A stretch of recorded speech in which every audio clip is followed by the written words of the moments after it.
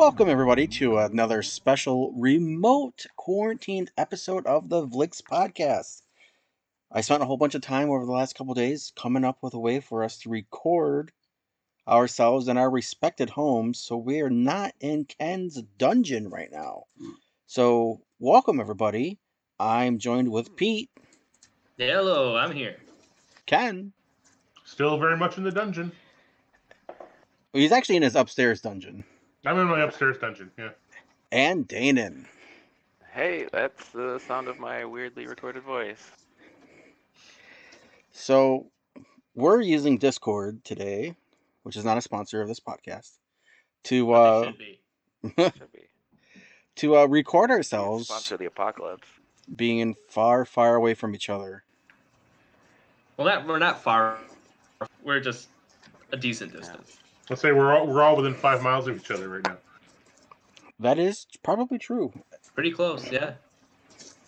So, But we observe social distancing protocols, so we are not congregating in the bomb shelter tonight. You know, right. We're not down in the bunker. Plus, Nixon hasn't been out in it feels like a month. That's So it's getting pretty rank down there. Pretty he's close. He's not good at social distancing. He's really not, but he's he's 156 years old. I mean, he's gonna get it like that if I let him out. He's gotta stay down there. Is he really that old? If you look back, he's got to be somewhere around there. He's not young. He's not, but he won't tell you his age. He's like a woman, like in that regard. So the last time we did this, it was our last day of freedom. We were actually in Ken's dungeon. And then the next day, the stay-at-home order went into effect. So we've been home now for going on 2.5 weeks in Michigan, and it looks like it's going to be extended yet again. We just don't know the time will be extended yet. This has been my first full week. I actually still worked at the office for 4 days after the stay-at-home order. So this has been my first week of being home. Right. So how is everybody doing with the quarantine? Danon, what are you doing to keep yourself occupied? You've already went through Pornhub, so it's got to be something else. Oh yeah, no, it's getting pretty dark in Pornhub. Yeah, it's like, is there a Pornhub too? Because I'm done with this one.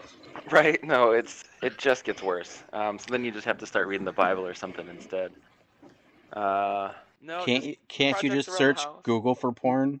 Let me tell you about a website called Literotica, my friend. You can read porn. Ooh. That's actually a really good one. And as we've experienced on this podcast, that's quite an adventure. Yeah. Oh wait, but there's good ones though.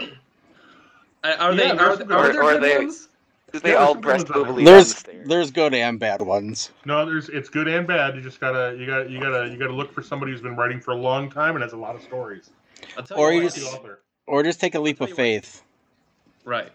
So Danon, if you go down that rabbit hole to Literotica and you find some good stuff, mark it, and we'll read it on the podcast when all this. Yeah, we'll do some excerpts of decent porn as opposed to these terrible things that we've been dealing with the last few segments. Well, that could be an interesting. That sounds like a rabbit hole. Oh, it is. It is. But what the hell else do we have to do right now, guys?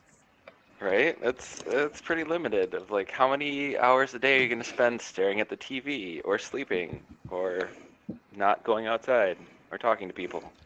Right. So Ken, how have you been handling your quarantine-ish? Well, my quarantine hasn't actually been too extreme. I have to go to the office once a week. I was at the office 2.5 days last week. I go in as needed. But during the day, and I'll tell you guys, the key to successful telecommuting is to put yourself on a schedule. Right. I sit down at my desk at 9 o'clock. I work until 12. I take an hour for lunch.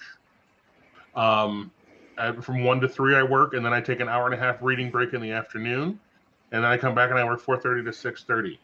I'm doing about 7.5 hours a day of work. And other than that, it's just getting away, shutting down, being able to enjoy other parts of my house that aren't this office. All right. Mr. Jonathan, how is your quarantine going, sir? It's going good, honestly. We worked in the backyard one day. We had a bonfire, did some burning of some brush. Not up. No, Did you hold burn on. some books? We didn't have a bonfire. We found a metal pot in the shed, and we burned everything in that because right now we also have a no burn order. So we did that. Lots of movies. Um, a secret project that me, Pete, and Dana have been working on. I've probably put in about 300 pages of research into. Nice. Lots of online grocery shopping, like more than normal. As is your way. And then yesterday, our little local market closed their doors until this is over as well. So now we are online only. Like, that's it. I don't know where else to go.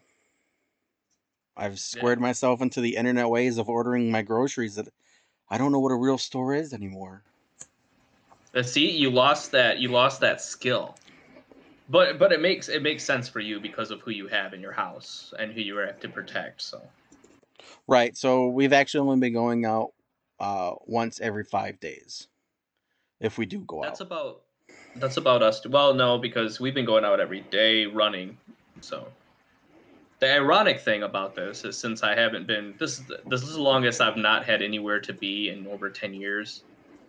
And the irony of this is I've been going, my girlfriend and I have been going and running every single day. So I feel healthier than I've been during this pandemic in years. Just from just going out and being outside and going on long walks and running because, I mean, where I live, there's a bevy of trails and lakes for us to enjoy. And there's not a lot of people out. So we've been doing that. Working on projects. I've been getting into Mr. Robot. I've been watching that show. It's kind of sweet. That's a good show. I've heard good things about it. I only watched the first season, though, I think. Yeah, we're working through the first season now, and then I've been watching a lot of MASH because I have all the MASH shows, and we've been working through the Marvel movies. Yeah, the Marvel movies in order that they're supposed to be watched. So we're up to Guardians of the Galaxy 2. Right on. Wow. I've also been spending some time on Reddit more than normal. I will say that. Yeah. Yeah, they have a mega thread for the COVID stuff, so I'm getting to read other people's experiences of what they're experiencing with the stories going on in their countries. Yeah, that was one really interesting thing I saw on Facebook. Was only a couple of comments, but it would be interesting to know more of what this looks like from the outside. And then also to see how people are seeing what's going on with us and how they're reacting to it. Yeah. Yeah, that's actually really telling, to be honest. Yeah, I mean, are there comments out there that just the U.S. is killing it? We are just number one running this thing. I have not seen a single one. I have not seen a single one. Yeah. Nope. I mean, you'd think there's got to be somebody out there with the same twisted views, or is it seriously only 30% of America and nobody else in the world is stupid enough to believe these people are telling the truth? I think that's pretty much what's going on.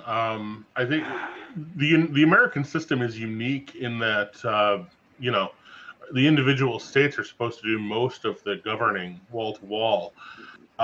So the federal government doesn't impose like the national lockdowns and stuff like that you see in other countries. And part of that has to do with the way that the Constitution set up the country, and a lot of it has to do with the way that certain people within the government view the government's role. And there's a number of factors that play into it. But basically, everything that I've seen internationally, and I've been reading a lot of online news from the UK, from France. Everybody just thinks that we're buffoons. I wish they were wrong. At least it Me still too. seems okay around here, even though Genesee County is turned into one of the worst spots, and actually Grand Blanc, where I live, is one of the worst spots in the county. Yeah, I saw that map. Yeah, I was surprised at that, honestly. Well, probably because it's a bunch of like entitled white assholes who maybe travel more and ignore things more, support Trump more. So the same reason you get all the rapists. Yeah. Well, I actually had a thought that it was probably because there's a lot of doctors and medical personnel that live in Grand Blanc. That is true too. Well, yeah. Plus, Ascension Genesis is there, so of course, if somebody gets sick, that's where they're going to go. That's true. Right. Yeah, it would be somewhere. There's a statistician who is so excited to run through all the numbers when this thing is done, and they're going to have just the neatest models of the whole world. I'd say they're not wasting any time. We're starting to get the data coming in, because you talk about Grand Blanc being kind of a hot spot within Genesee County, but this is they're seeing the evidence that this is disproportionately affecting people of color and minorities, which is shocking considering that you live in the Great Light. Right.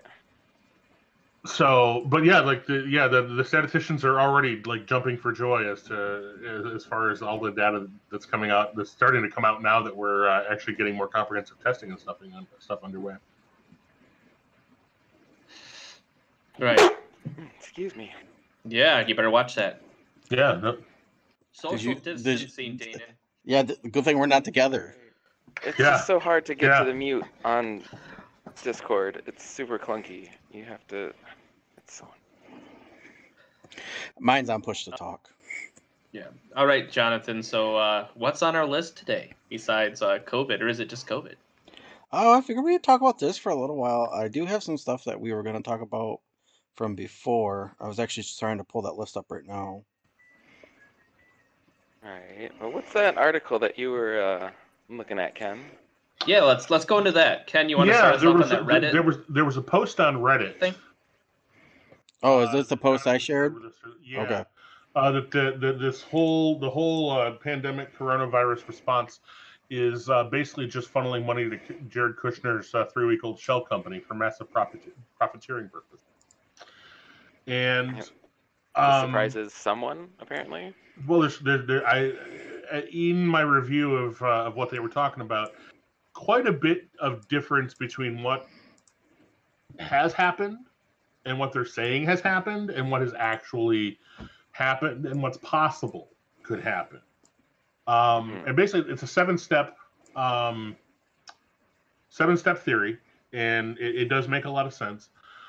Step 1: eliminate oversight of the spending of the nearly $1 trillion of our tax dollars.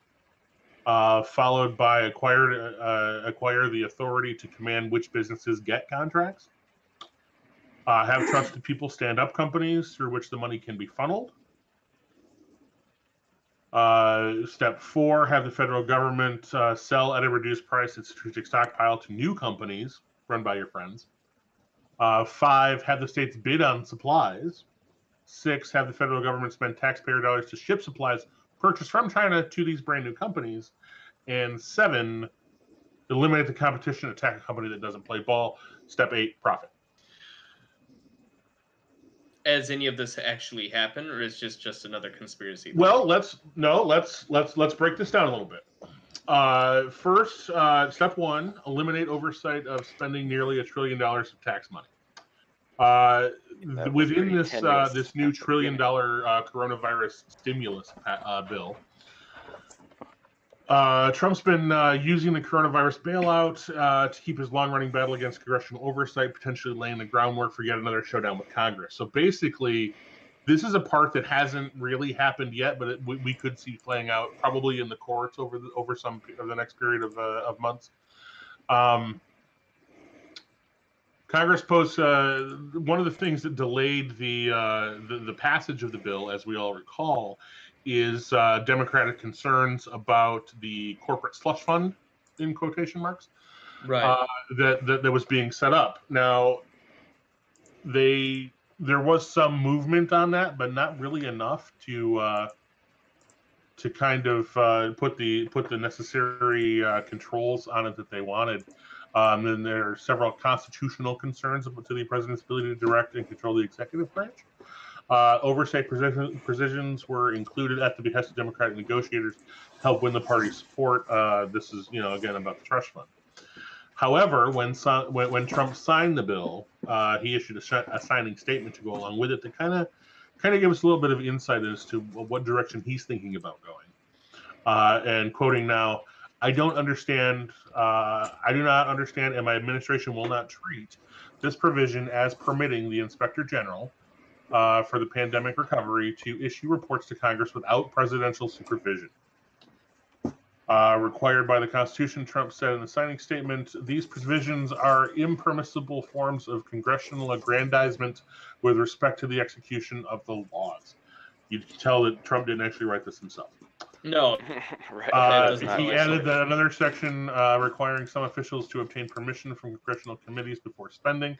Trump said the administration would notify committees of their plans, but would quote, not treat spending decisions as dependent on prior consultation with or the approval of congressional committees, end quote. So they can spend it almost at will? That's the idea. There's an Inspector General who's supposed to oversee this kind of stuff and act as a check against it. What Trump's saying is he's not going to deal with the Inspector General. He doesn't think there should be one.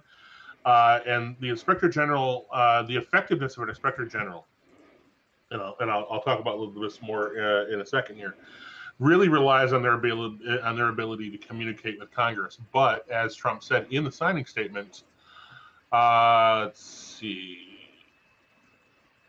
would not allow the Inspector General to issue reports to Congress without the presidential supervision. So this is a piece of legal theory that we've heard from conservatives for some time.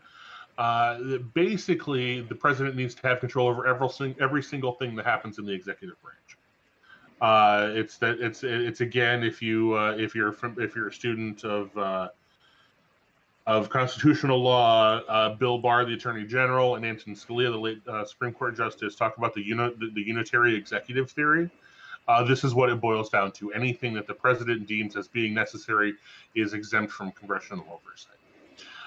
The coronavirus stimulus lifted much of the oversight language from the banking bailout from 2018 that was written in response to the financial crisis. Everybody remembers the TARP program that ultimately reversed $400+ billion. Unlike Trump, former President George W. Bush signed the bill into law without objecting to the reporting requirements for the fund's Inspector General. Because there's got to be checks. Right. And any sensible politician, as much as I hate to apply that term to W. Bush, knows that. Right.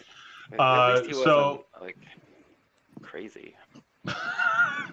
So the power of the Inspector General is largely derived from their ability to communicate directly with Congress, because if all they can do is tell the head of the agency that when there's bad news, and then it stops there, then there's very little likelihood or incentive for any problems to be addressed. Which is the point. Right. After railing against a massive corporate slush fund during negotiations, Democrats ultimately supported the bill after the Republicans, led by Treasury Secretary Steve Mnuchin, agreed to demands that the fund be policed by a number of oversight bodies.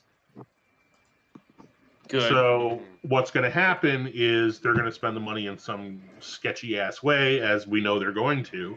Well, they're going to do that anyways, yeah. There's going to be another congressional investigation. Trump's going to say it's a witch hunt. We're going to be repeating this whole friggin' Ukraine call investigation, impeachment bullshit all over again, which is a complete waste of time, in my opinion. But that's basically that's where step one is kind of leading us to. Right. So all things that are entirely possible, currently in the works, and completely on brand for this administration. Oh, absolutely, yes. Step number two, we acquire the authority to command which businesses get which contracts. That's via the use of the Defense Production Act. I'm sure you guys have been hearing about that lately. Trump has invoked the act, but he's not actually used it for anything, with the exception of demanding that General Motors produce ventilators. Oh, by the way, they actually did.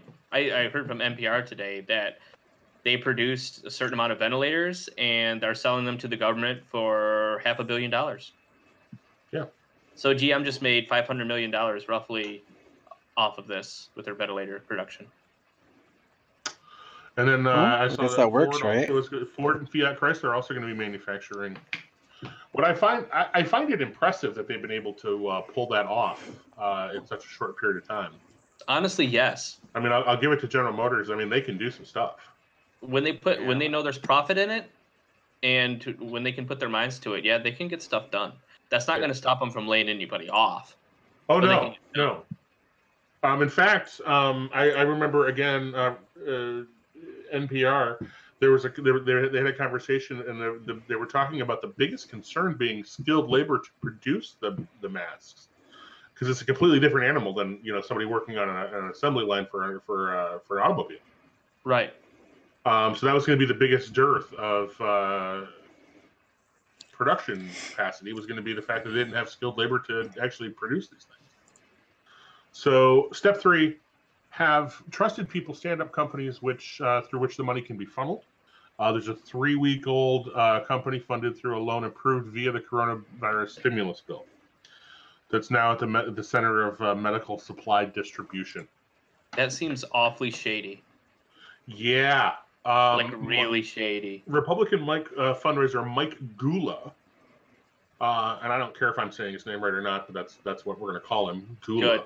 Good. He's a ghoul. Said, quote, "I don't want to overstate, but we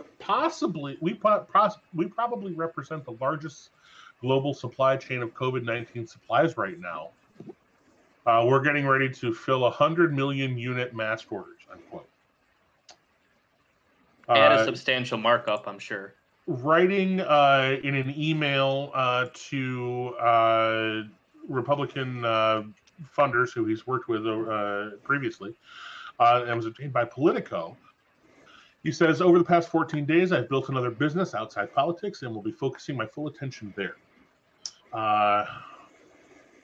He didn't specify what his new line of work is in the email, but in an interview, he said that he has started a new company selling medical equipment that's been in short supply during the coronavirus pandemic. The company, Blue Flame Medical LLC, was formed Monday in Delaware.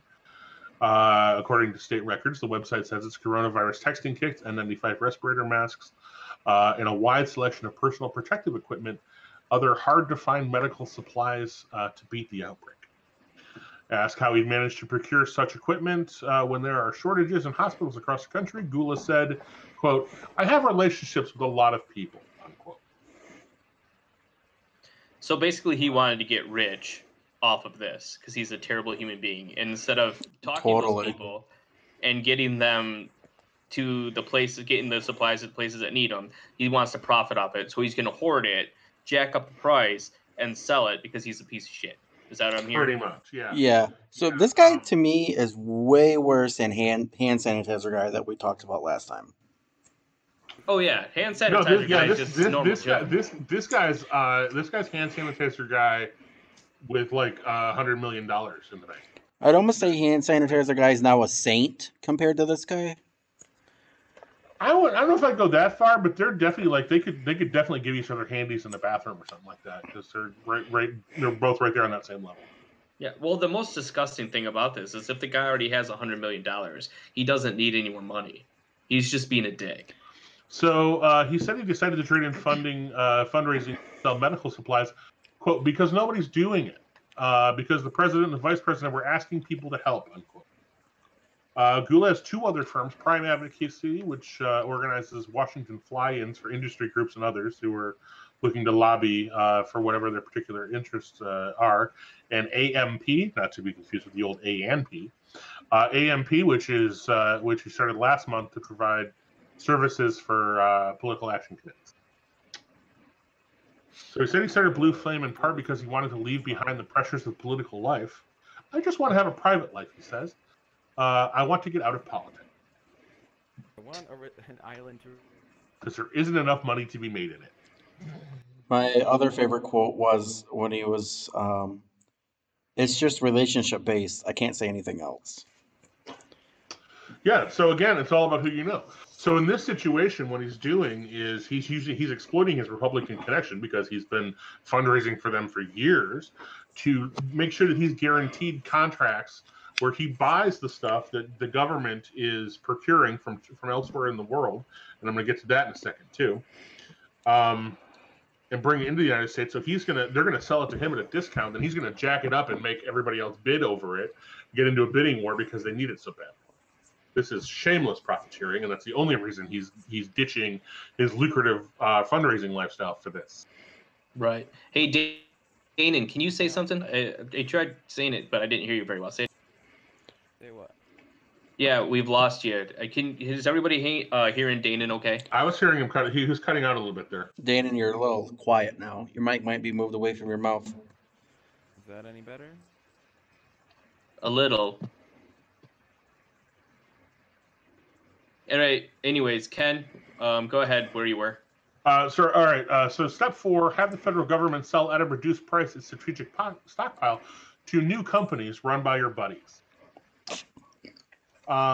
Basically, what this boils down to is a claim that they don't want to, quote unquote, disrupt the existing supply chain. With FEMA operations like hurricanes or natural disasters and things like that, where FEMA gets on the ground and they use existing government agencies for procurement, specifically the General Services Administration and the Defense Logistics Agency. Now, the GSA is responsible for all purchasing for the federal government throughout all departments. Anything that involved with the federal government buying something, the General Services Administration actually takes care of that for them. With the exception of the Defense Department, the Defense Logistics Agency within the Pentagon actually oversees that. And in times of, like, for example, Hurricane Katrina, both of these procurement methods were used to obtain the supplies and things like that they were giving out, and the temporary shelters and all of that stuff. They send out what's called an RFP. And I've had a little bit of experience with this recently, since some of the accounting work I do is for a school, and we're required to do RFPs. And you basically publish a request for proposal stating what you need, what the requirements, what the specifications are, and you put it out there, and then anybody in the world is able to bid on it. And usually, the way it works is you go with the lowest bidder. Right.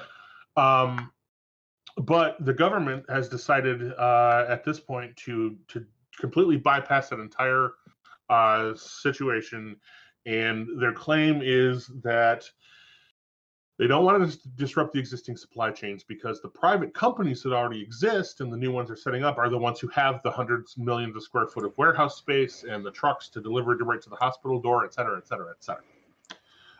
The problem is that it's complete and utter bullshit. The United States Department of Defense is the most efficient logistical operation in the history of mankind when it needs to be. Right. And so they can just give to whoever they want. There's no oversight there. So the reason why people get proposals is that so you can't just give it to your buddy Joe for a high markup. Exactly. Everybody's familiar with the concept of the infamous no bid contract. We're just going to give it to you. We're going to let you do this. We're not going to worry about it. That's what they're doing here. Exactly to your point. Yeah, total winners. So step 5, have the states bid on supplies, driving up the price. Now, we all, of course, remember Governor Andrew Cuomo of New York's famous bidding on eBay quote. Right. Where, you've got a supplier on the phone and you're trying to, buy masks or whatever, and then they come back and say, hey, well, California just outbid you. That's exactly what's going on here, because rather than do that through the government, again, the National Strategic Stockpile, which should be administered by someone like FEMA or the GSA or something like that, is being completely disregarded, and it's going through private companies. So the private companies can just jack those prices up, and it's the exact opposite of an RFP. Rather than go with the lowest price, as a private individual running a company for profit, you're going to go with whoever bids the most money. Right, and you can't pull out of this, and you can't get the supplies people need them with capitalism, and that's what's happening here. Because Right. what happens if Flint needs it and Flint can't afford it, and people die? This kills people. So, but that's the American way. Well, the American way needs to change. Like I said earlier in the last COVID podcast we did, we have to learn from this. And the sad part is I don't think we have the leadership in place to do so. Well, you hit the nail on the head right there, my friend. Gonna have leadership in place to do this. Well, you have to have somebody that actually, thinks outside of the box of capitalism. And well, as of today, our two choices are Joe Biden.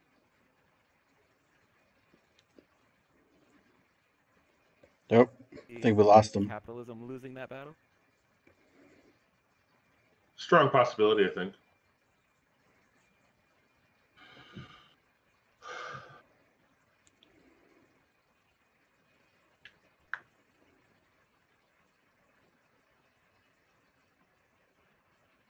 Are we all still here? Yeah, I'm sorry. You guys were cutting out on me there for a second. Wondering if I needed to jump out and jump. Yeah, you might need to jump out and jump back in. All right, so I'll move on to number 6 while he's doing that. Have the federal government spend taxpayer dollars to ship supplies purchased from China to these newly established private companies. A plane load of healthcare supplies arrived in New York City last Sunday from China. And part of an effort for the exercise, the White House says will expedite the arrival of goods badly needed to fight in the coronavirus pandemic. Pete's computer shut down on him, so he's going to be a minute. Come back. According to the Trump administration, Sunday's arrival was the first of approximately 20 flights through early April for the public-private partnership that's called Project Airbridge. Mm-hmm. Why, again, do we only have supplies for healthcare in China? Because China makes everything now. Right? Doesn't that seem like a bad Except thing? babies. So China's shipment included 130,000 N95 masks and nearly 1.8 million other face masks and gowns, and more than 10.3 million gloves, and more than 70,000 thermometers. According to a White House statement, a handful of American healthcare distributors purchased the supplies, and the Federal Emergency Management Agency paid for the Shanghai to New York flight. So not in only the end, China wins. See, here we go. You don't want to disrupt the normal supply chain, but you've sent a plane over to China to establish a completely new supply chain to fly back here that we're paying for, so you can sell that stuff to a private company. Right. So that you can sell that stuff to your friend's private company at a profit, and then when he sells it to the other person, you make a profit. It's pretty obvious. I don't understand why it's hard for people to not see what's going on. Like it's very James Bond supervillain. It's very open by the numbers. You follow the people and it's clear what's going on. And I don't know why it seems like it's a mystery. It's super weird. People don't pay attention whatsoever to that stuff. It goes back to what we talked about with in episode 60, proper 62, which will be posted later this week. We were talking about where people are hardwired to be that way. Right. Also, not a bad band name. Proper 62. Proper 62. Yeah. So, in a statement, White House advisor Jared Kushner, everyone's favorite drone, said in a quote, moron robot Jared Kushner. At President Trump's direction, we formed an unprecedented public-private partnership to ensure that massive amounts of mask and gear and other personal protective equipment will be brought to the United States immediately to better equip healthcare workers on the front lines and to better serve the American people. Unquote. At no cost. No cost. No. Was it the companies buying them for markup? Right. How do they say something like that? That is calculated lie by omission of what they are doing, and everyone's like, yeah, that makes total sense. Right. At this point in the calendar, anybody who reads public-private partnerships should just understand that to mean we're trading human lives for money. Hey guys, I'm back. Can you hear me? Welcome. Oh yeah. Hey, Pete's back. Yeah, it may or may not happen again. Okay, so Pete made it back in time for our final step. Right. But we should be thankful for Jared Kushner just to have shared his stockpile of supplies, right? Right. Like, apparently Isn't the that a federal fun government turn of now phrase? exists as an entity outside of the United States. Oh, good. That's Because if you have a stockpile, it exists for the use of those states which are united. no. It's personal property of the president. It Obviously, falls under the White House, ownership brand. Yep. It's personal property of the president if you're a fascist. Which, let's be Well, honest. welcome to America, there, Pete. You mean don't know if Trump you've been paying Enterprise? attention in the last couple of months, but I'm gonna ignore the notion that you're coming a little late to the party and embrace the idea that you showed up at all. So, number 7, eliminate the competition, attack any company that doesn't play ball. According to the Financial Times of London, the company that resisted on the grounds of that doing so would deprive medical workers in Asia of protection. Quoted a source with direct knowledge of the matter. The company, the masks in question are produced by 3M's hub in Singapore and are exported to countries in Asia. On April 3rd, Trump put out the following statement on social media that the company invoked the Defense Production Act. We hit 3M hard today after seeing what they were doing with their masks. Production Act all the way. Big surprise to many governments as to what they were doing. We'll all have a big price to pay. Yep, so there you go. That's what under the act, an American company must sell its products to the United States government upon request. Oh, really? Yes. This act has existed since 1950, during the time of the Korean War. And it directs American-based companies to sell their products to the government at a price the government sets. Wow, that's the Korean War. That is way late in the game. That is definitely Republican Party has always been thinking to the future. I will give them that. They don't care about the American people, but they have always thought about the future of money. And to put that in place, they're playing the we were long not game. Scrambling for tanks in Korea.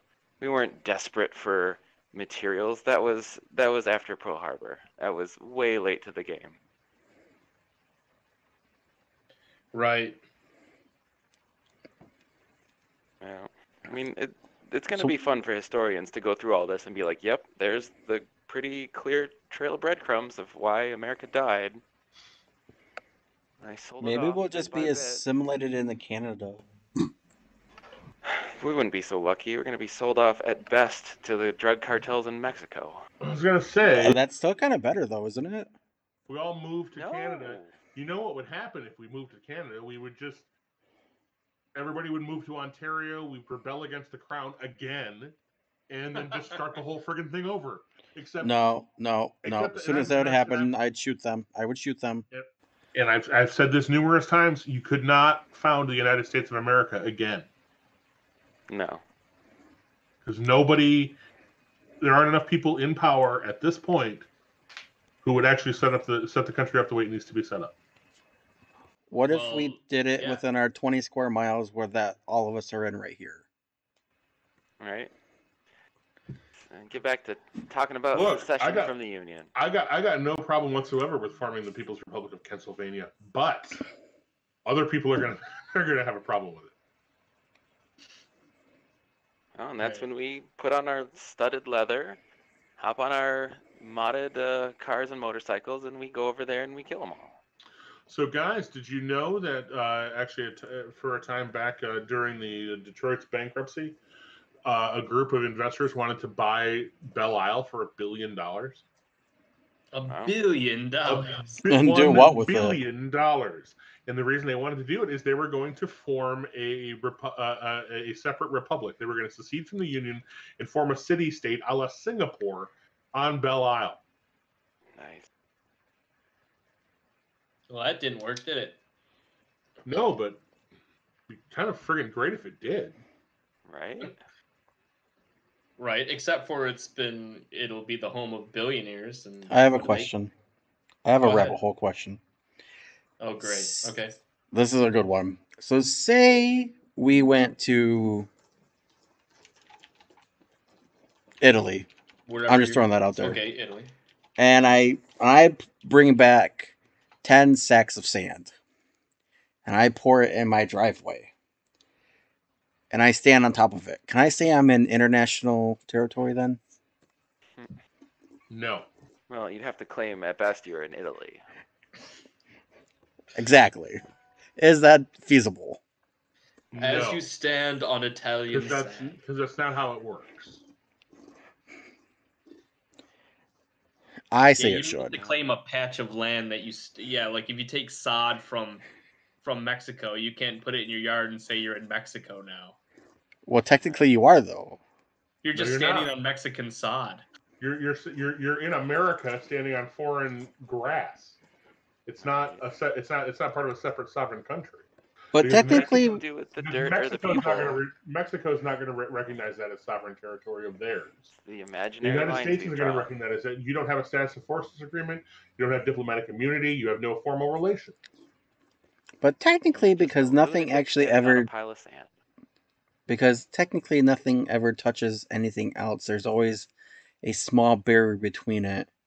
You technically would be still standing on top of. I mean, right now technically we're not standing on top of anything when we're standing here right now. Yeah, we're standing on Native American land. Well, if you in the vein of Jonathan's thing, as long as you're inside your house, you're not in America. I own this house. Right. The tiles came from China. Eminent domain says you don't. Right. Eminent domain is going to take away your pile of sand. Mexican soil. But it's Mexican soil, so that will start the next great Mexican-American war over my sand. Man, would it be great, though? I'd love to see them show up to help you. Well, it's MAGA, so it's got to be great, Pete. Good luck with that. Mexican army mobilizes to help lunatic in Michigan defend their soil. Trump that wall. See, and it would still be MAGA. It would be the Mexican-American Great Aggression. I just got a big eye roll next to me. I gave you one over here, too. I felt it. I think you did. There's Kenneth. Ken's showing us one. All right, so I got something for you. All right, what do you got? So the UFC wants to buy a private island to continue holding fights amid the coronavirus crisis. They're completely shameless. Seriously. Well, they sell, violence. What do you think they were going to do? They do sell violence. Has anybody actually ever watched a UFC event? Because I really didn't. It feels like two monkeys going at it to me, but... I have before, if I was at the bar or something and they were on. Right. But I've never gone out of my way. I've never gone out of my way or ordered it on my own to watch it. Right. I mean, they deal in people. That's what they do. I mean, they deal in close contact. You know, they're completely shameless as an organization. Those kind of people are the reason why this is going to be prolonged.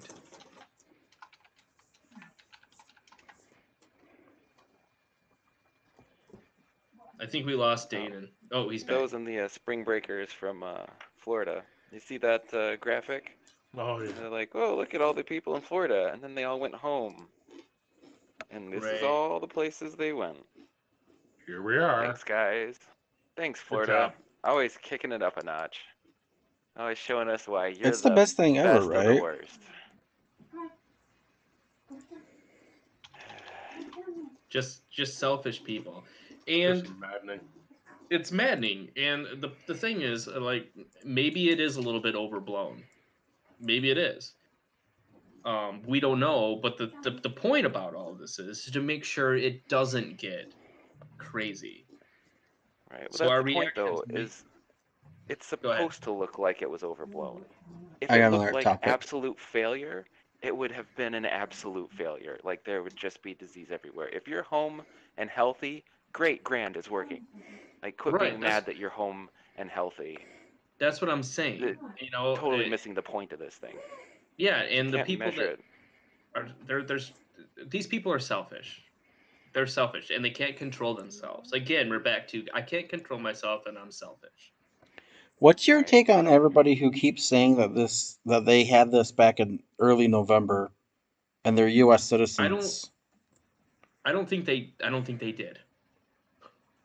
I mean, it's entirely possible that they did. I mean, really, the possibility is out there, but I don't think so. Because you would have had somebody die in November from this, or January. Right. Yeah, all the stories are, I had this in November and I totally got over it without any problems. Right. I mean, I've had China for a year. I've had it from multiple people that have posted on Facebook that they had it back in November. No, you had a bad cold and maybe the flu. Right. There was a weird something though. My daughter got sick for like one weekend. Just super high fever for 2 days, and then like a low-grade fever for 3 days afterwards. Like, didn't get sick. No I did that back in like end of August.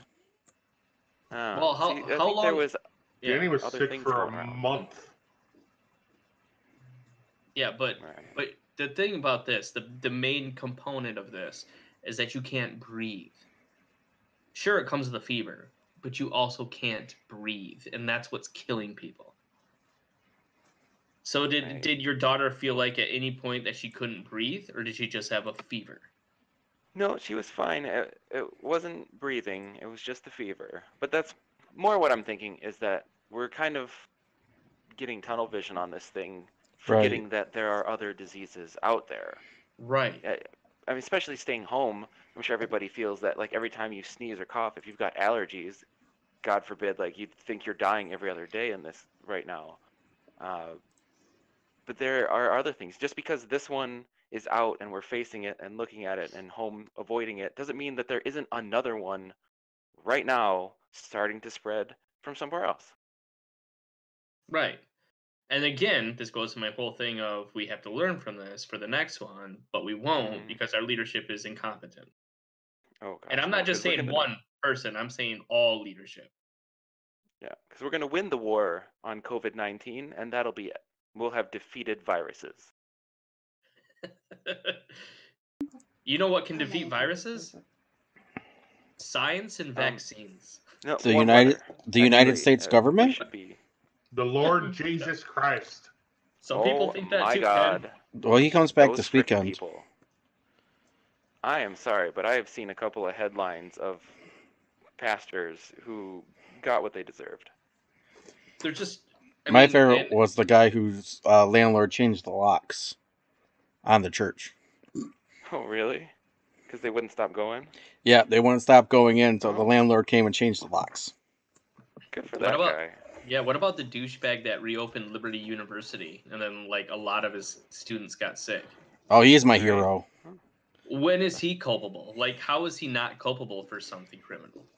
Seriously, it's a negligent homicide? Well, God told him to do it. That's not that shouldn't hold up in court. Yeah. You know what they call those people? If a murderer goes to court and says God made me do it, you know what they call him? Crazy. Yeah. And they send him to the ward. That's exactly what happens. So frustrating. If I ever meet their God, I'm. Nope, Dan cutting out again. Have to reboot. Lost. So, let's take this moment and go ahead and take a break, and let's regroup. Right. I have a couple other things that we can talk about that are not this topic. Ken has some artifacts, that conspiracies. We're pretty much right at the halfway point of the episode anyways, so this is a good spot, I feel. So, we're going to take a short break, guys, and we'll be back in a little bit. Hello? Hello? Hello. All right. All right, welcome back, everybody, to We're back. our quarantined episode of the Vlixx Podcast. Coming to you from various points throughout the greater Flint metropolitan area. Yeah, we pretty much have every city covered that's important. Dumb cities. We're all in different Burton's cities. so important. Yeah, but are you Burton or are you Genesee-ville? Like, you're so Genesee. close. I'm Right. actually Genesee. Oh, All right, so You you're are, Genesee, I'm in yes. Burton, Ken's in Flint, yeah. and For Dana's anyone in out in the Grand-Blake. area listening, these are all like the richest spots in all of Michigan. All the best things happen in Geneseeville. Yeah. Bertucky is not rich. It's called Bertucky. It has a festival, Bertucky Days. They've embraced it. We have embraced it, but we hate it too. Well, yeah, but what do you I do? also You can't hate give the that bullies their festival. name. I hate that festival because it shuts down our roads around my house. It I does. don't think anybody could stand in my backyard and guess that I live in Flint. That's true. That is true can't. for you. No, that Yeah. is very true for you, Ken. Not that I care. I tell everybody I live in Flint. I love this place. And not that Flint's a bad area. Flint's a good city. Could be. It's going to be even more affordable soon. Well, yeah, everyone's gonna die. Yeah. All right, Ken, I think you have some artifacts for us, sir. Oh my God, guys! Where can we find them? The coolest list of all time. I can tell you where you find them, Dan. You find them in the Vatican. All the best stuff in the Vatican. All the That's where I best got my stuff yo-yo. in the Vatican. All- Hundreds upon hundreds of millions of dollars. All the best Yeah. stuff. Not to mention some of the cool shit I'm going to tell you guys about here, starting right now. All right. Number 20. 20. Number 20. The letter that started the Protestant Reformation Ooh. Is that the Saucy. Vatican? is at the Vatican, supposedly stashed in the Vatican archives. Theology professor Martin Luther did not agree with the way the Catholic Church promised its followers that they could ascend to heaven back in the 16th century. You see, Catholics were told to purchase plenary indulgences in order to reduce the punishments that they and their loved ones would receive for their sins. Oh, it's Scientology. Yeah. Right? Wait a Pay minute. your way Is into this, heaven. yeah, is this Literally. the note? Is this the note that he nailed to the door? This is in 1517, Luther penned the 95 Theses in his disputation of everything that the church had, in his eyes, done wrongly, and presented to his disciples. By sharing them, Luther inadvertently began the Protestant Reformation. Nice. Although that would be he still considered himself a member of the Catholic Church, yet the letter is now encapsulated within the Vatican vaults. And then Pope Leo X responded to the Germans' complaints with excommunication, as is their way. As is their way. That's what they do. What? You don't like what I'm doing? Get out of here. This this say it like that, turn too. opened up Luther to start his Get own out of religion, here. known as Lutheranism, or as I like to call it, Catholic Light. Catholicism light. Is that what you're saying? Yeah, which is not to be confused with Episcopalianism, which is like Catholicism, zero sugar. I like this. I like these. Also, get out of here. They should just say it to everybody. That means excommunication. Forget about it. And get Get out of here. Get your letter, and all it says is "Get out of here." Get out of here. Excommunicado. You're fired. Ooh. Number 19, a potential link between Pope Pius XII and the Nazis. Yeah, this was a big thing recently. I think they actually released these papers. Yeah, there was a book a few years ago called Hitler's Pope. It's a biography of Pius XII. You guys ever see a picture of Pius XII? No, but I'll go. Yeah, that guy was a Nazi. I'll go look right now. Right? He straight up looks like and this is just based on looks. He looks like a German. He looks like the German, he could the almost evil be German. Heinrich Himmler. Yeah, exactly. That's what I was gonna say. He kind of even resembles the German, the evil Nazi in Raiders of the Lost Ark. Yeah, The one with the glasses whose face melts at the end. Yeah, it's super All the ridiculous. good ones too. Brown University historian David Kurtzer had a chance to explore the Vatican vaults, and while doing so, he was able to confirm some of the information contained within the Catholic Church's storage center based on what Kurtzer said and read. In fact, he could corroborate the claim that Pius XI had asked Italian dictator Benito Mussolini to protect Catholics' interests in the country. In exchange, the Pope had promised to turn a blind eye to Mussolini's state-led anti-Semitic campaigns. No. Yes. Pope Pius XII then took over from his predecessor in 1939, and it's possible that they may have had links to the Nazis. Indeed, it's rumored that the head of the Catholic Church had supported Hitler in a similar manner to the way in which Pius XI had vouched for Mussolini. Kurtzer wondered, too, if the Vatican vaults had hidden away the evidence in order to preserve the image of the religious institution. Even so, he also noted that the staff there, as professionals in the field, seemingly treat history without bias. They made him say that. All right. Well, that would be kind of neat. 18. Number 18. The papal bull that split North America between Portugal and Spain. Now, everybody knows that in 1492, Columbus sailed the ocean blue and supposedly discovered the New World. That murderer? Yeah. I mean, we're obviously in this scenario we're disregarding the work of the heathen Vikings that came here before that, but whatever. Or Amerigo Vespucci. Anyways, carry on. So the Catholic Church, because obviously Spain and Portugal, very very Catholic countries, the Catholicist, you might claim after Italy. So Pope John II, or King John II of Portugal, didn't think that he had calculated the route properly. Nevertheless, the explorer, buoyed by the support of Spain's Queen Isabella and King Ferdinand, made it to the New World and back. Go Columbus! Following a successful trip, John II sprung once more into action. In particular, the monarch said that Columbus had violated a treaty. And he also claimed that Portugal was entitled to some of the land that the adventurer had discovered. Which, for the record, at that point was like half of one island, but whatever. Yeah. So Pope Alexander VI stepped in, putting out a papal bull, a decree from the Catholic Church, basically, saying that the Pope neatly divvied up the discovered land between the two European countries. So the Pope stepped in and is like, I'll handle this.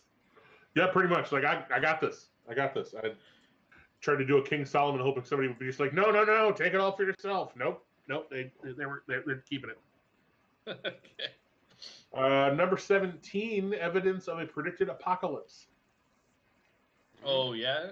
For sure. Like, this seems like it might be there. Way back in 1917, three young cousins who worked as shepherds in Portugal claimed that they met the Virgin Mary on their countryside jaunts. And while legend has it that Mary entrusted the trio with three secrets, one of the clan, Lucio Santos, ultimately revealed only two of these apparent messages in 1941. The third, he said, wasn't ready to be shared. Ooh, in 1943, a bishop demanded that Santos, like in the height of World War II, we've got nothing better to do than this. In 1943, a bishop demanded that Santos write down the last tidbit, and while the woman complied with this order, she nonetheless implored the church not to open the envelope in which she had sealed her words until 1960. Naturally, rumors have swirled ever since that the third secret could be, some say, that, for instance, it could be something to do with a nuclear holocaust or impending natural disasters. Others, meanwhile, believe that Santos' scribbles, which are contained within the Vatican vaults, reveal details about the apocalypse. It also probably mentions coronavirus by name. It was almost like the prophecy Danon got when he saw the Virgin Mary in his soap bubbles the other day. Mm-hmm. Oh, he told you about that too? Yeah, he's not allowed to actually tell us what it means until 2022. Always assuming that we're going to live that long. Number 16, Henry VIII's annulment request from his first marriage. That's funny.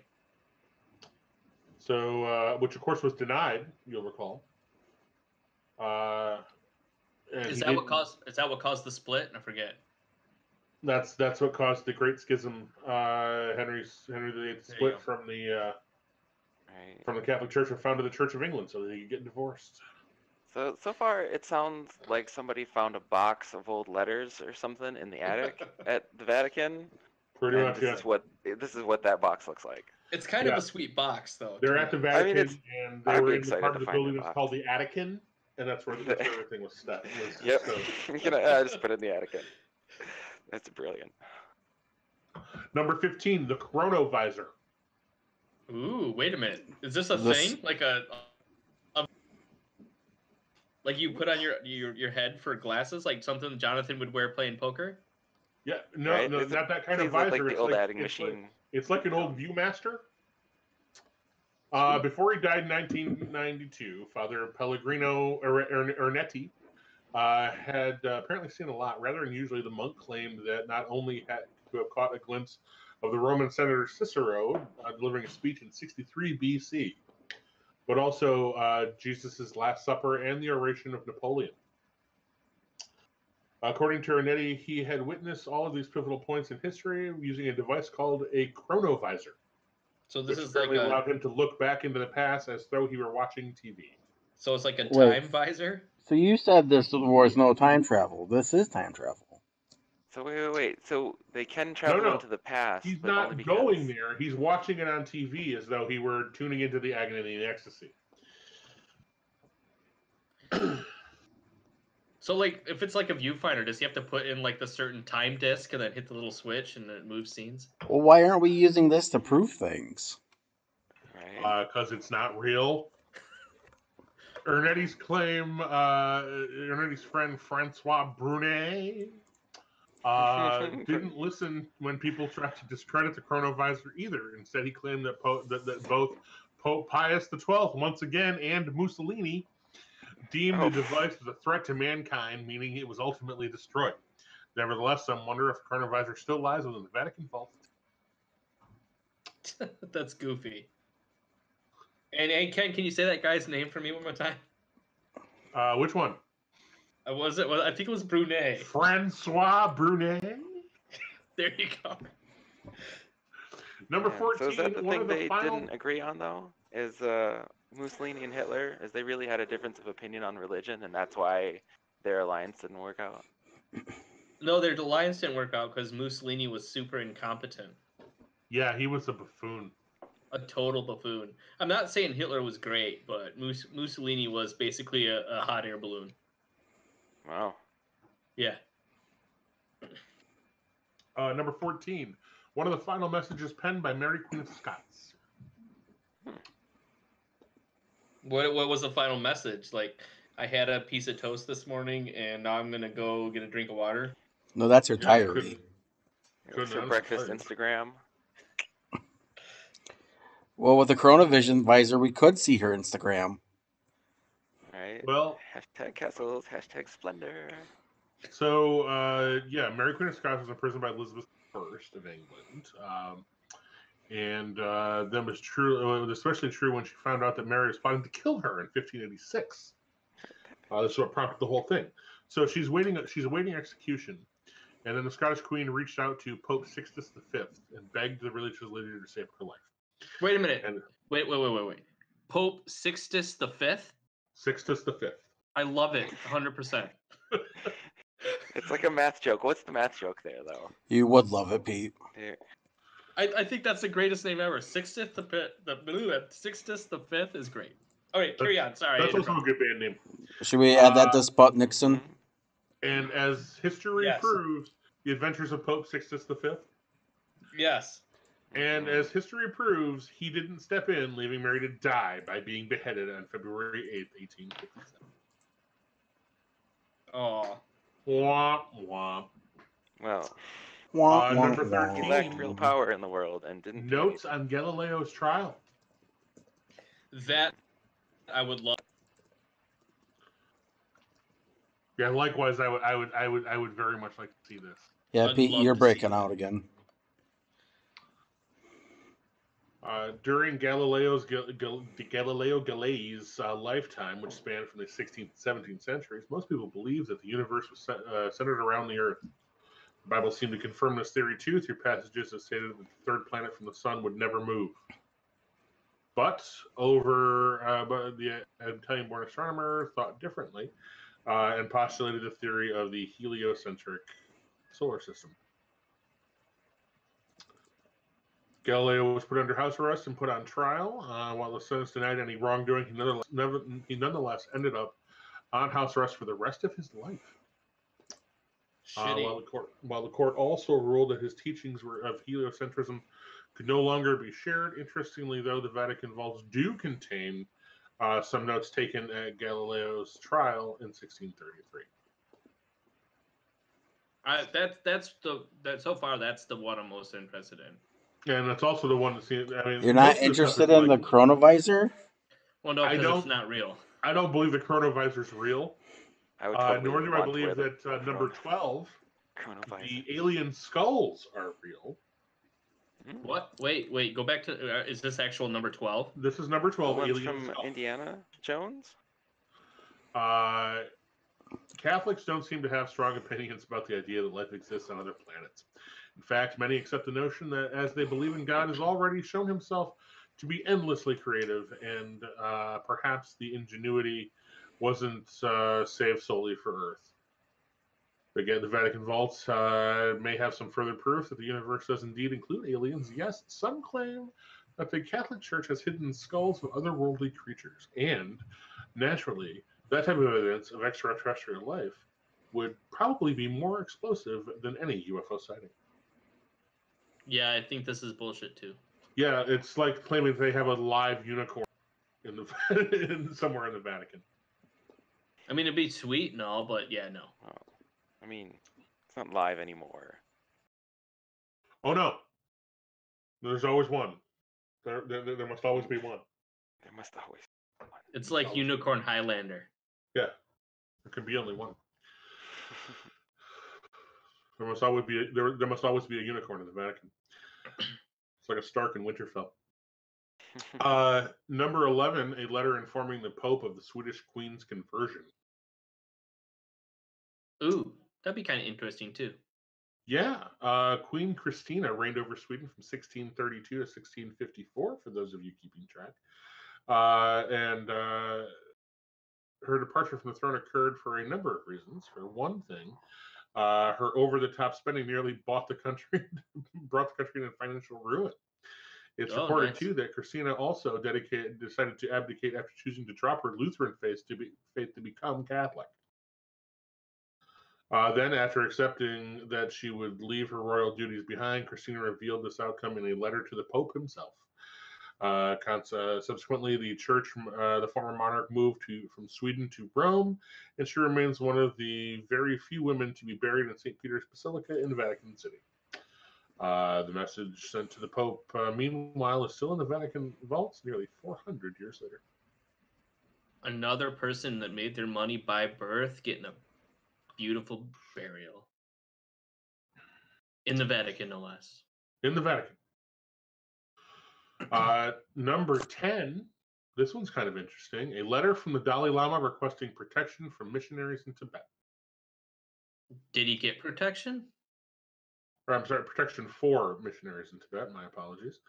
The 7th Dalai Lama of Tibet acted as the country's spiritual leader from 1720 to 1757. During part of that period, Pope Clement XII held the highest rank in the Catholic Church, and Clement XII earned himself a reputation too for growing the papal purse during his time in office. So he's all about money, basically. It's all about Republican. Benjamins. During his time in office, he gathered enough funds to not only spruce up basilicas, but also to build Rome's famous Trevi Fountain. So although the two men lived worlds away from each other, the Dalai Lama reached out to Clement XII when Catholics in Tibet needed his protection. Namely, the spiritual leader requested security measures for a group of Franciscan missionaries who traveled into the country. And the letter he sent is still secreted within the Vatican vaults to this day. Do we know what nobody has any idea what it says? No, apparently not. But I'm guessing it's just a, hey, your Popeness, your homies are in my country. Can we get some security for them? Ah, That would be my guess. Anyway, so he's being nice about it, basically. yeah, it's kind of a cool thing. Number 9, the records of what the Illuminati will do next. Oh, Dane, and this one's for you, buddy. So this is like a super recent document. It's like their day planner, what they're doing tomorrow. Yeah, This one interests me the most. Planner from the late 90s. Ooh, they What's found that, like an Jonathan? unmarked BlackBerry that still receives messages. This interests me more than the chronovisor now. That's number 2 now. This is number 1. So you want to know the future? Oh yeah. Well, obviously. Like when's their coronavirus that they let among the plague of Earth gonna end? When will they set us free? Never. They're using this to enslave mankind, It doesn't surprise me. as is their way. We're already slaves already anyways. there, Ken. Like, Yeah. So we were slaves before this even happened, though. So in 1776, the Bavarian Illuminati formed in an attempt to quell superstition and religious influence over the lives of everyday people. Notably, the group's members also hoped to fight any abuse of power by state officials. Understandably, then, Bavarian leader Charles Theodore caught wind of the Illuminati's aims. He made the organization illegal. Yet some of the group continued to operate continues to operate until this day, and it still masterminds the events that make world news headlines. For many years, conspiracy theorists have also linked the Illuminati to the Catholic Church. It's been claimed, for instance, that the secret organization may make every single one of the church's appointments. And on top of that, rumors persist that the Vatican vaults contain records of what they believe the Illuminati will happen in the future. Okay, that's interesting. It is. They've got their day plan. Yeah, Yeah, they got their file of facts. I must have it. Number 8, the Chinon Parchment. ooh, From 1119 to 1312, the Knights Templar served as the Catholic Church's military order. But although the Templars spent much of their existence in public favor, they finally lost support following their participation in the Crusades. It hadn't helped to see that the church had failed to hold on to some of the Holy Land. Things only went from bad to worse when the Templars, when Francis King Philip IV began arresting members and burning them at the stake. Pope Clement V it's always hard on PR. therefore responded to the king's pressure and disbanded the order. This period in history is documented too by the Chinon Parchment, which chronicles the trials against Templars on charges such as heresy and blaspheming during the Crusades. Interestingly, though, the paper was only rediscovered in 2001, and it was hidden in a box along with more nondescript documents in the Vatican Apostolic Archive, also known as the Vatican. So it was like hidden in a box with like old recipes and whatnot, Yeah, like a bunch of flyers and coupons for discount shawarma and how to save money on long distance. But also Pope John Paul's recipe for carrot cake. They kept that a secret. That's theirs. They aren't going to share that. Oh, hell no. Well, apparently, it uses the blood of Christ. Wow. Whatever. How does it get it so moist? Blood Blood. of Christ.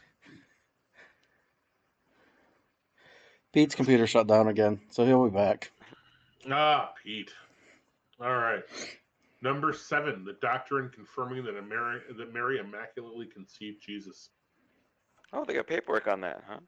Oh, we gotta wait. There We had to be a need birth certificate. We should wait for him for this one.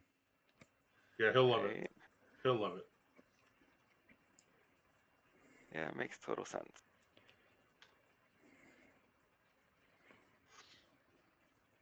So why do you think they have all these things and they don't share them? Because they're the Catholic Church. Right? That's not their deal. hiding things. That's what they do. They're little squirrels. You just squirrel away. Compartmentalized information. It allows you to maintain control. You just put everything out there and fucking anarchy, man. That's what we're going to have soon anyways. Anarchy. Anarchy. Hopefully the helpful kind. Probably I'm not not. optimistic about it. Nope. I'd say that's wishful thinking. There's definitely a helping neighbors kind of. So while he's gone, one of my favorite things that's happened so far was the workers of McDonald's asked their corporation to get masks, right? And instead they gave them wacky sock day at work. Wacky sock day. Yep. Wow, so was no there, masks. like a middle finger printed on the memo. For people who work behind a counter or behind a window, they get to have wacky sock day. Yeah, but no masks. No safety masks. Just wacky sock day. Because I wondered, were they allowed to then wear the sock as their mask? Maybe that was the point. They wanted them to. Point. That's how make I their would own show up with wacky that. sock masks. Make a mask out of your sock and.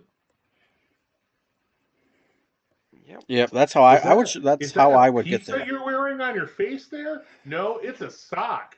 Dude, I totally would buy socks that had cat butts on it just for that. Yep, just right over your mouth, just a little cat anus. Or penises. Multiple It's a peni. disturbing world. They haven't gone that way yet. I guess they could. Comically over-sexual. They exist. Guarantee it. Hey, it looks like Pete's back. It looks like he is. I am. All right. We waited for you. I told them, just so you know. I knew you were going to want to hear this one.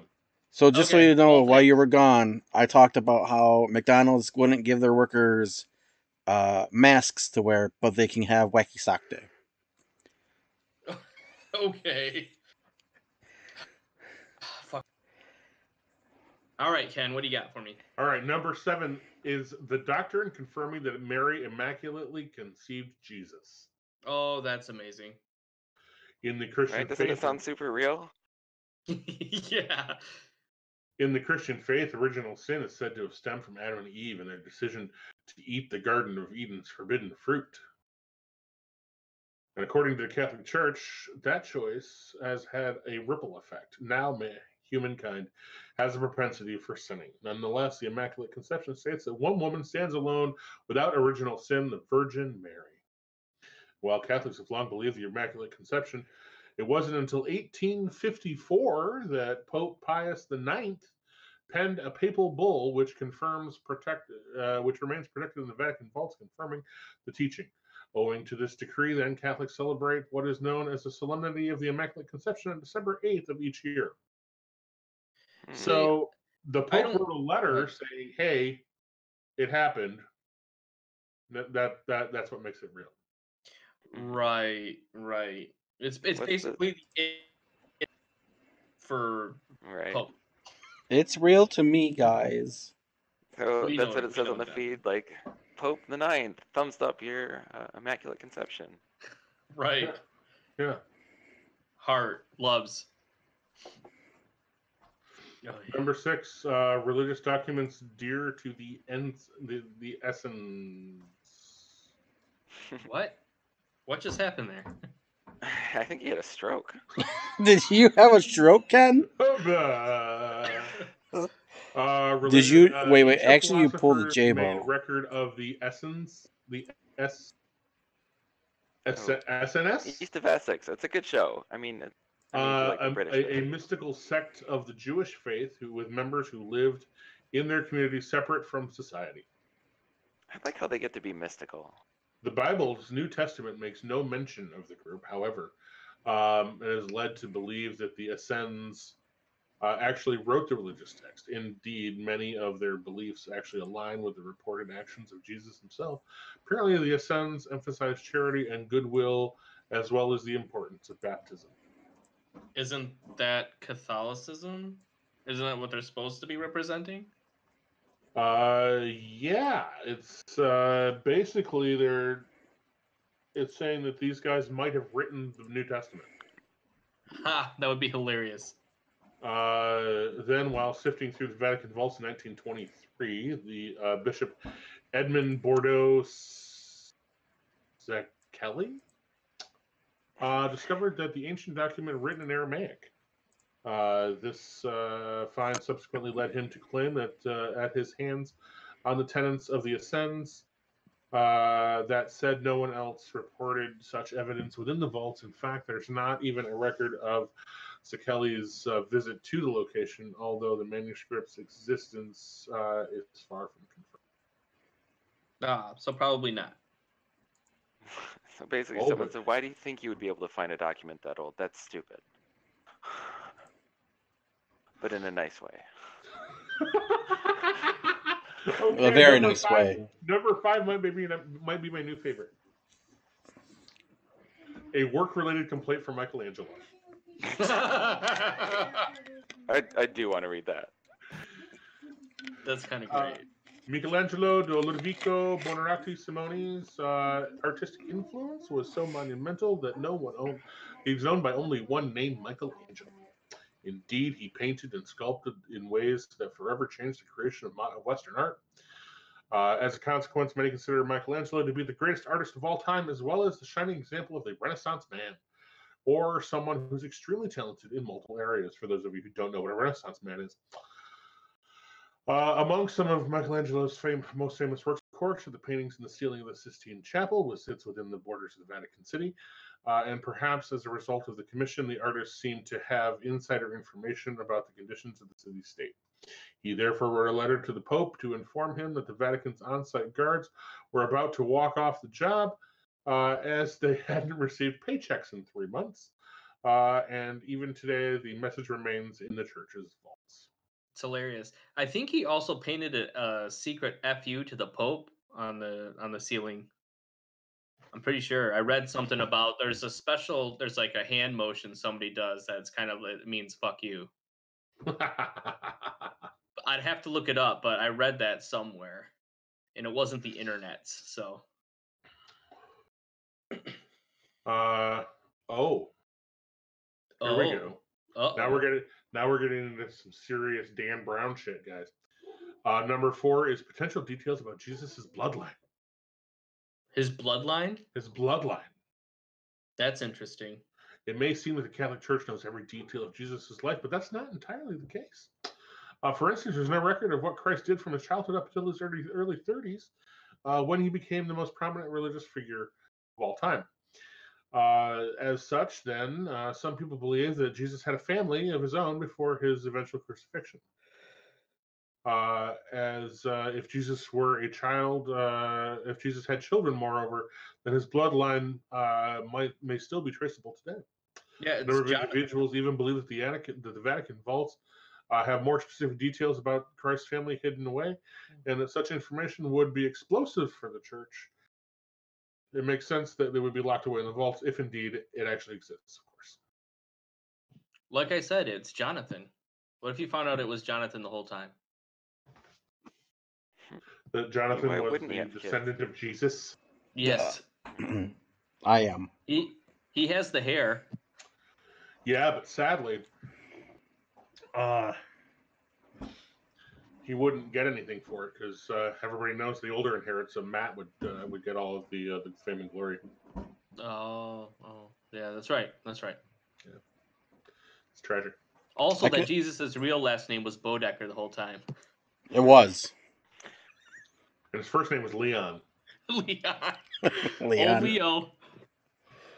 Oh, Leo. Number 3. This got intense. Letters from Abraham Lincoln and Jefferson Davis asking for the Pope to take a side in the Civil War. Oh, that'd be interesting, actually. In April 1861, the Civil War broke out in the United States, and history shows conflict began mostly because of geographical disagreement about slavery. While the country's northern contingent was against the practice, the South wanted to continue it.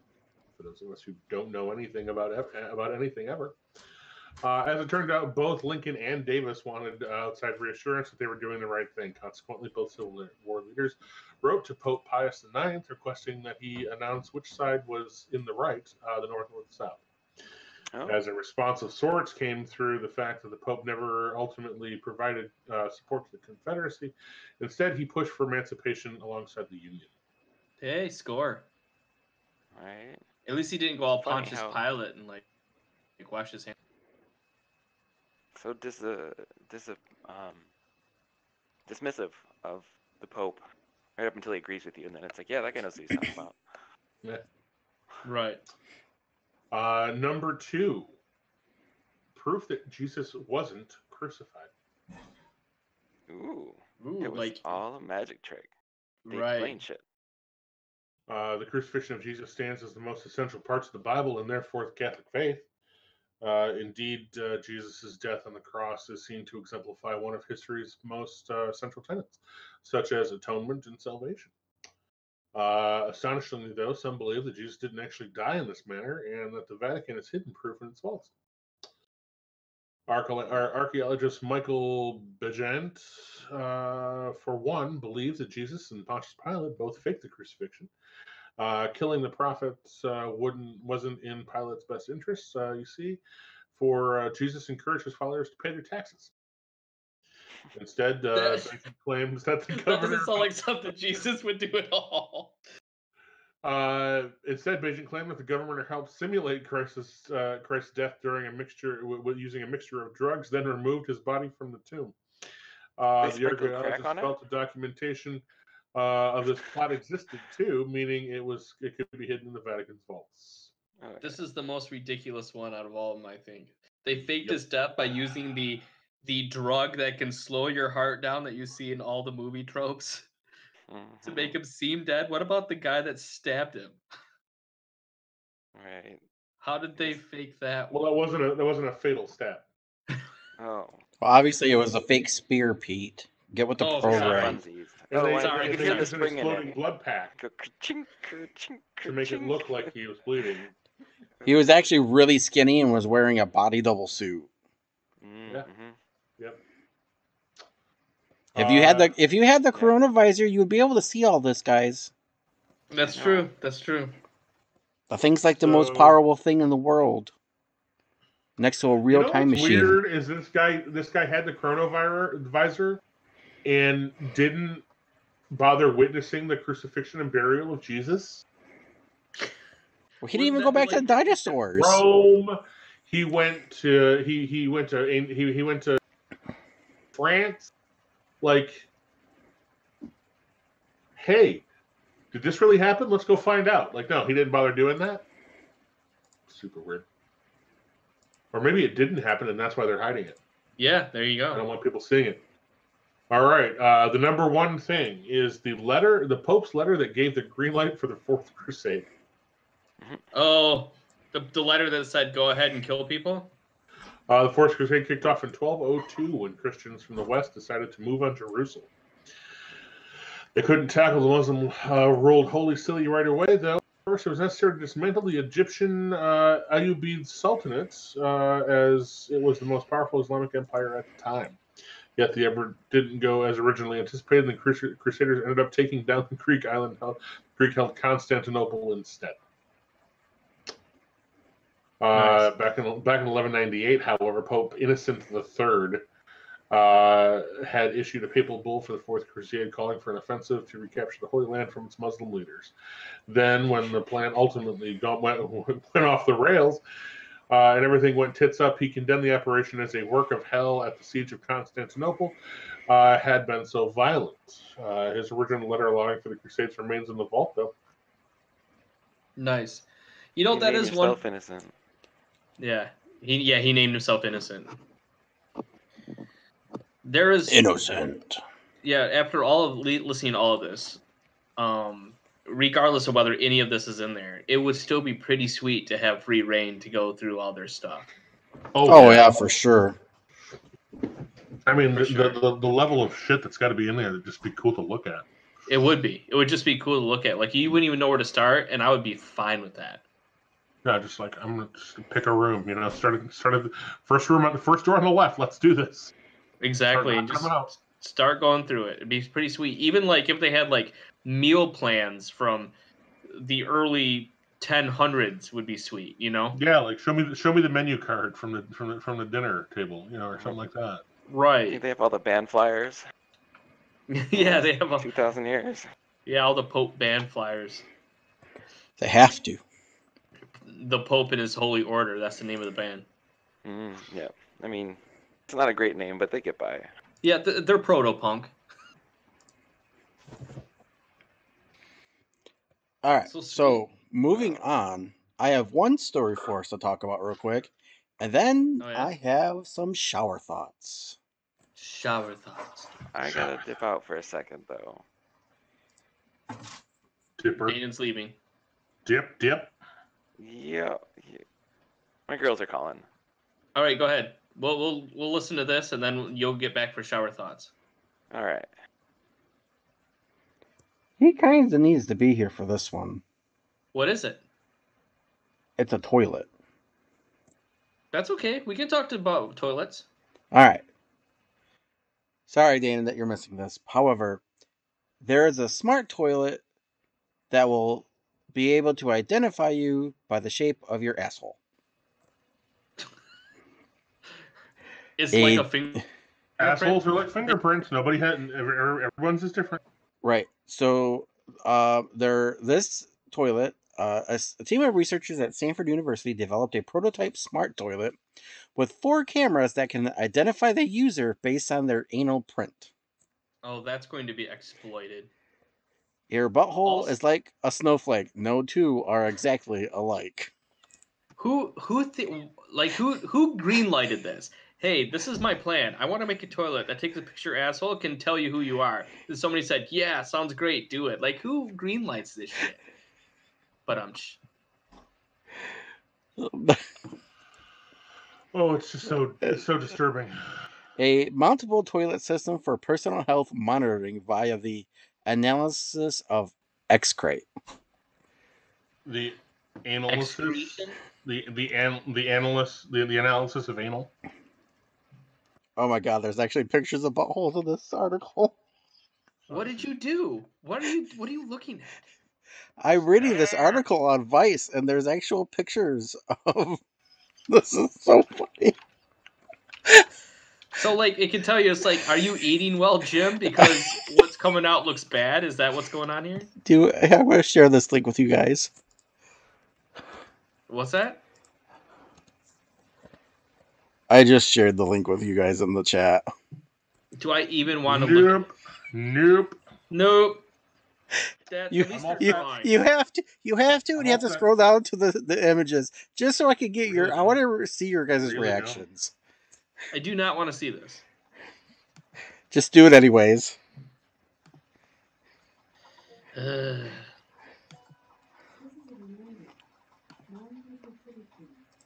Let's see what happens. You're a terrible human being. I'm looking at it. It's good. Oh man, some of these people look sick. No. Why did you do this?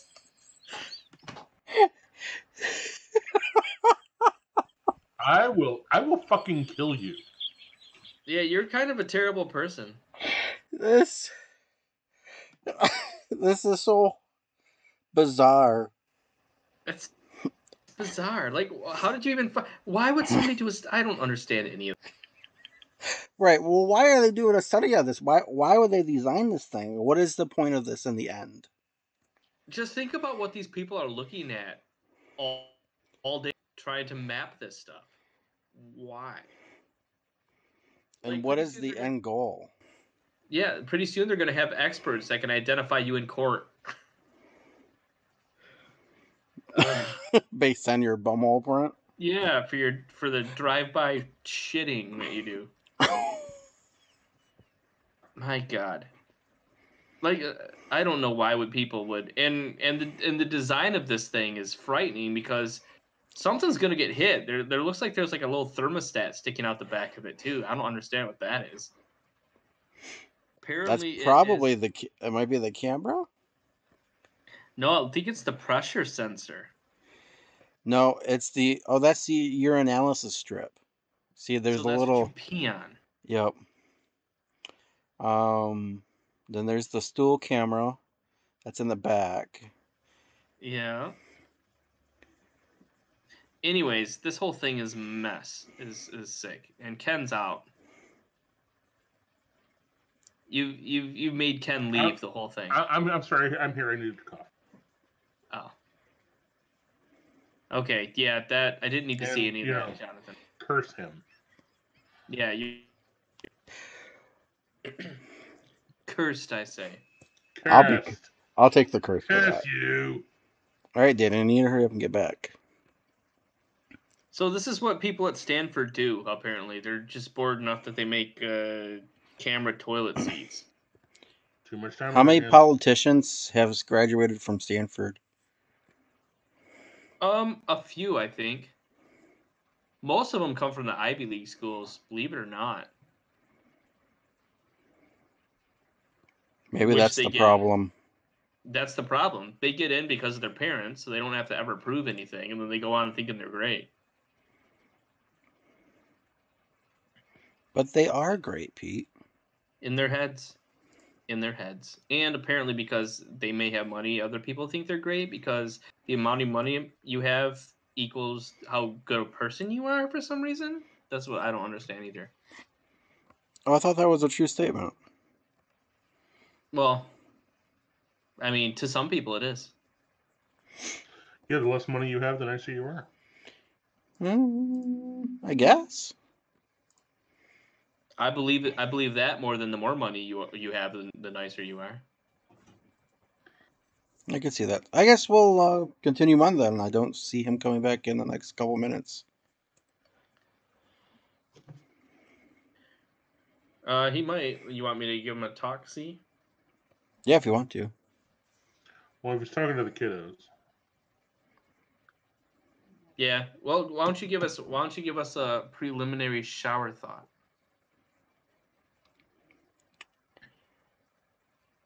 All right, let's see. People listening just have to imagine that there's a shower there he is. sound. He just signed back online. Oh, yay! Right. He's back. He returns. Yay! You were saved. You didn't have to look at the buttholes that Jonathan made us look at. So, are you ready for some shower thoughts? He was threatening that earlier. Well, he came through with that threat. All right, what do you think about in the shower? Is it probably also sick? Shower thoughts with J-Bo. It must have been really hard for the creator of bicycles to convince people that it was possible for almost anyone to ride it. I could see that. I mean, unless he could ride it, and then he could just show them. Unless actually riding bicycles is pretty easy and still used as the measure of easy things to do. Sure. Well, remember. But what about training wheels? We started with the penny farthing. Right, that thing's a nightmare. Right. Wait. Is that the one with the big old tire? Yeah. And the little tire? Yeah. I always kind of wanted to try to ride one of those. Because I've tried to ride a unicycle and was able to do it for a little while, so I wanted to ride one of those old school bikes. But you have to wear crash helmets with it now. You have to wear crash helmets walking. Yeah.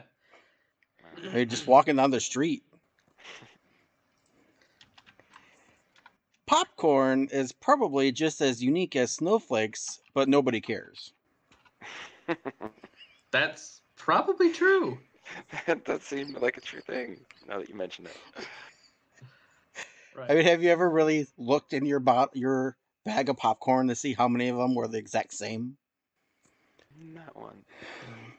It's just easy. It's better to say, like, here's a precious snowflake instead of she's a precious popcorn.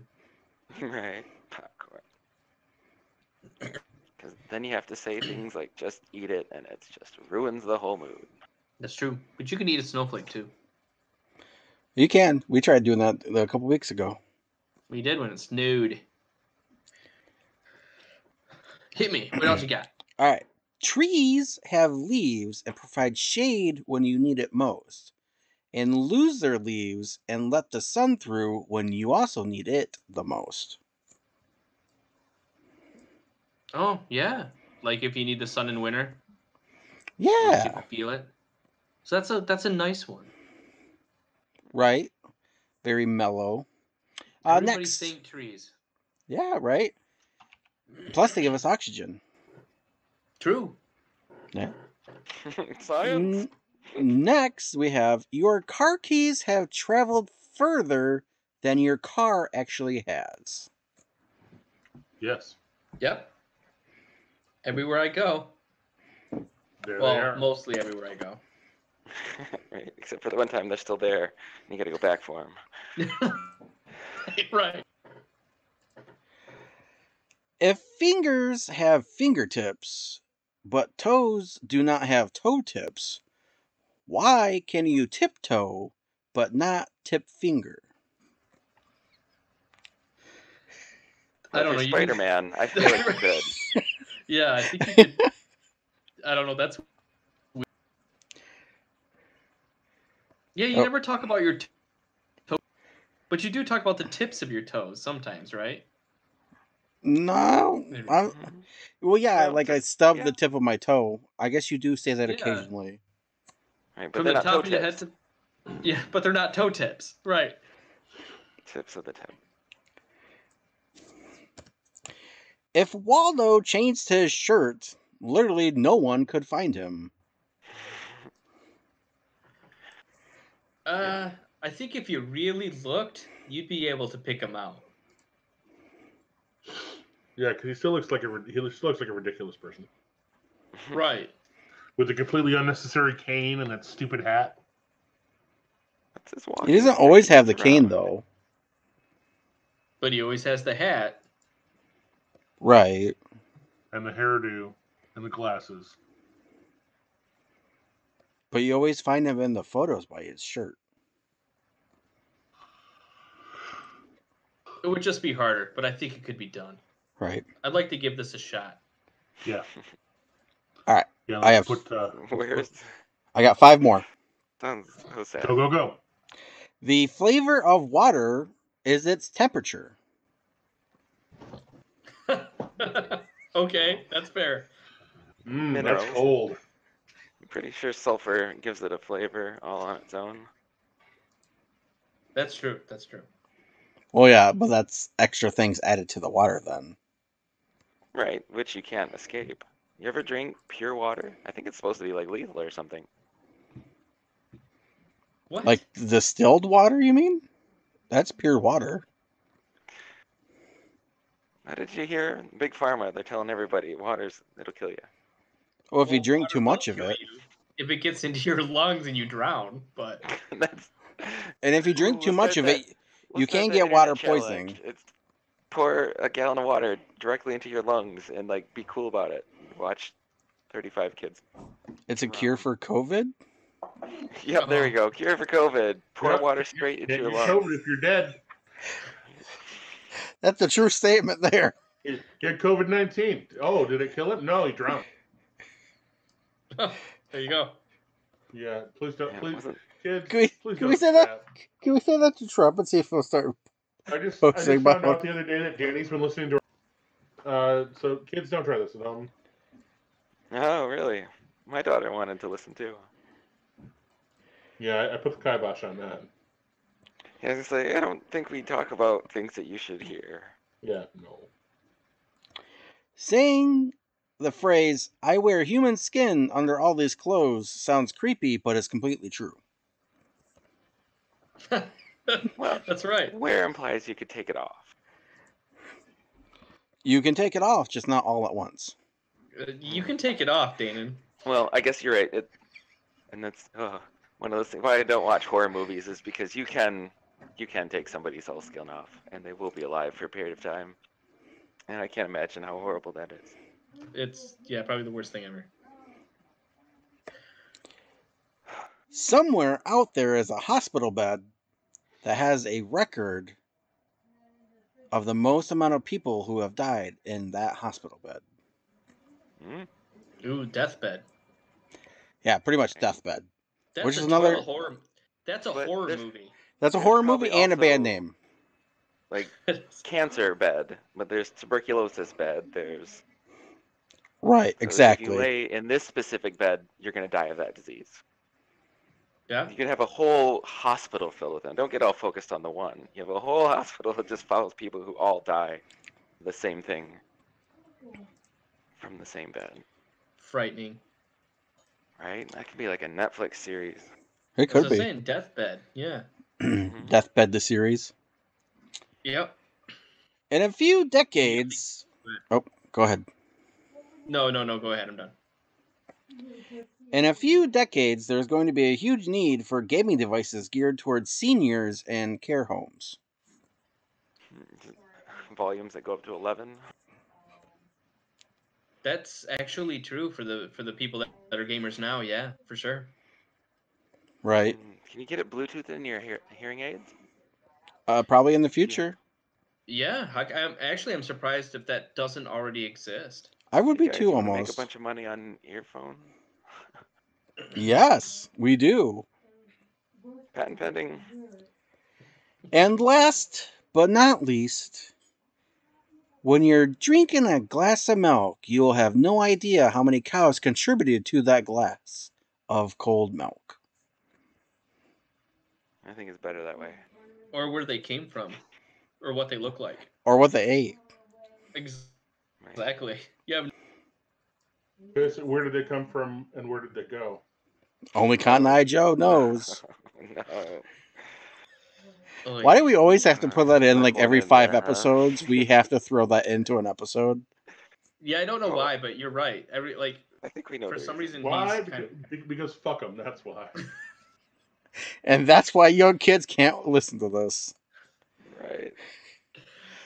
All right, guys. Well, we hope you enjoyed this special quarantined edition of the Vlixx Podcast. I was your host, Jabo, signing off with Pete, Yeah. Ken, Stay safe, friends. and Danon. Yellow. Keep it real, Peace. guys. Keep Smart 6 off. feet apart, and we'll probably record another episode in the next week or so, and we'll see how everyone's still hanging out and keeping alive. So, peace out, guys. Peace out. Later. Yeah.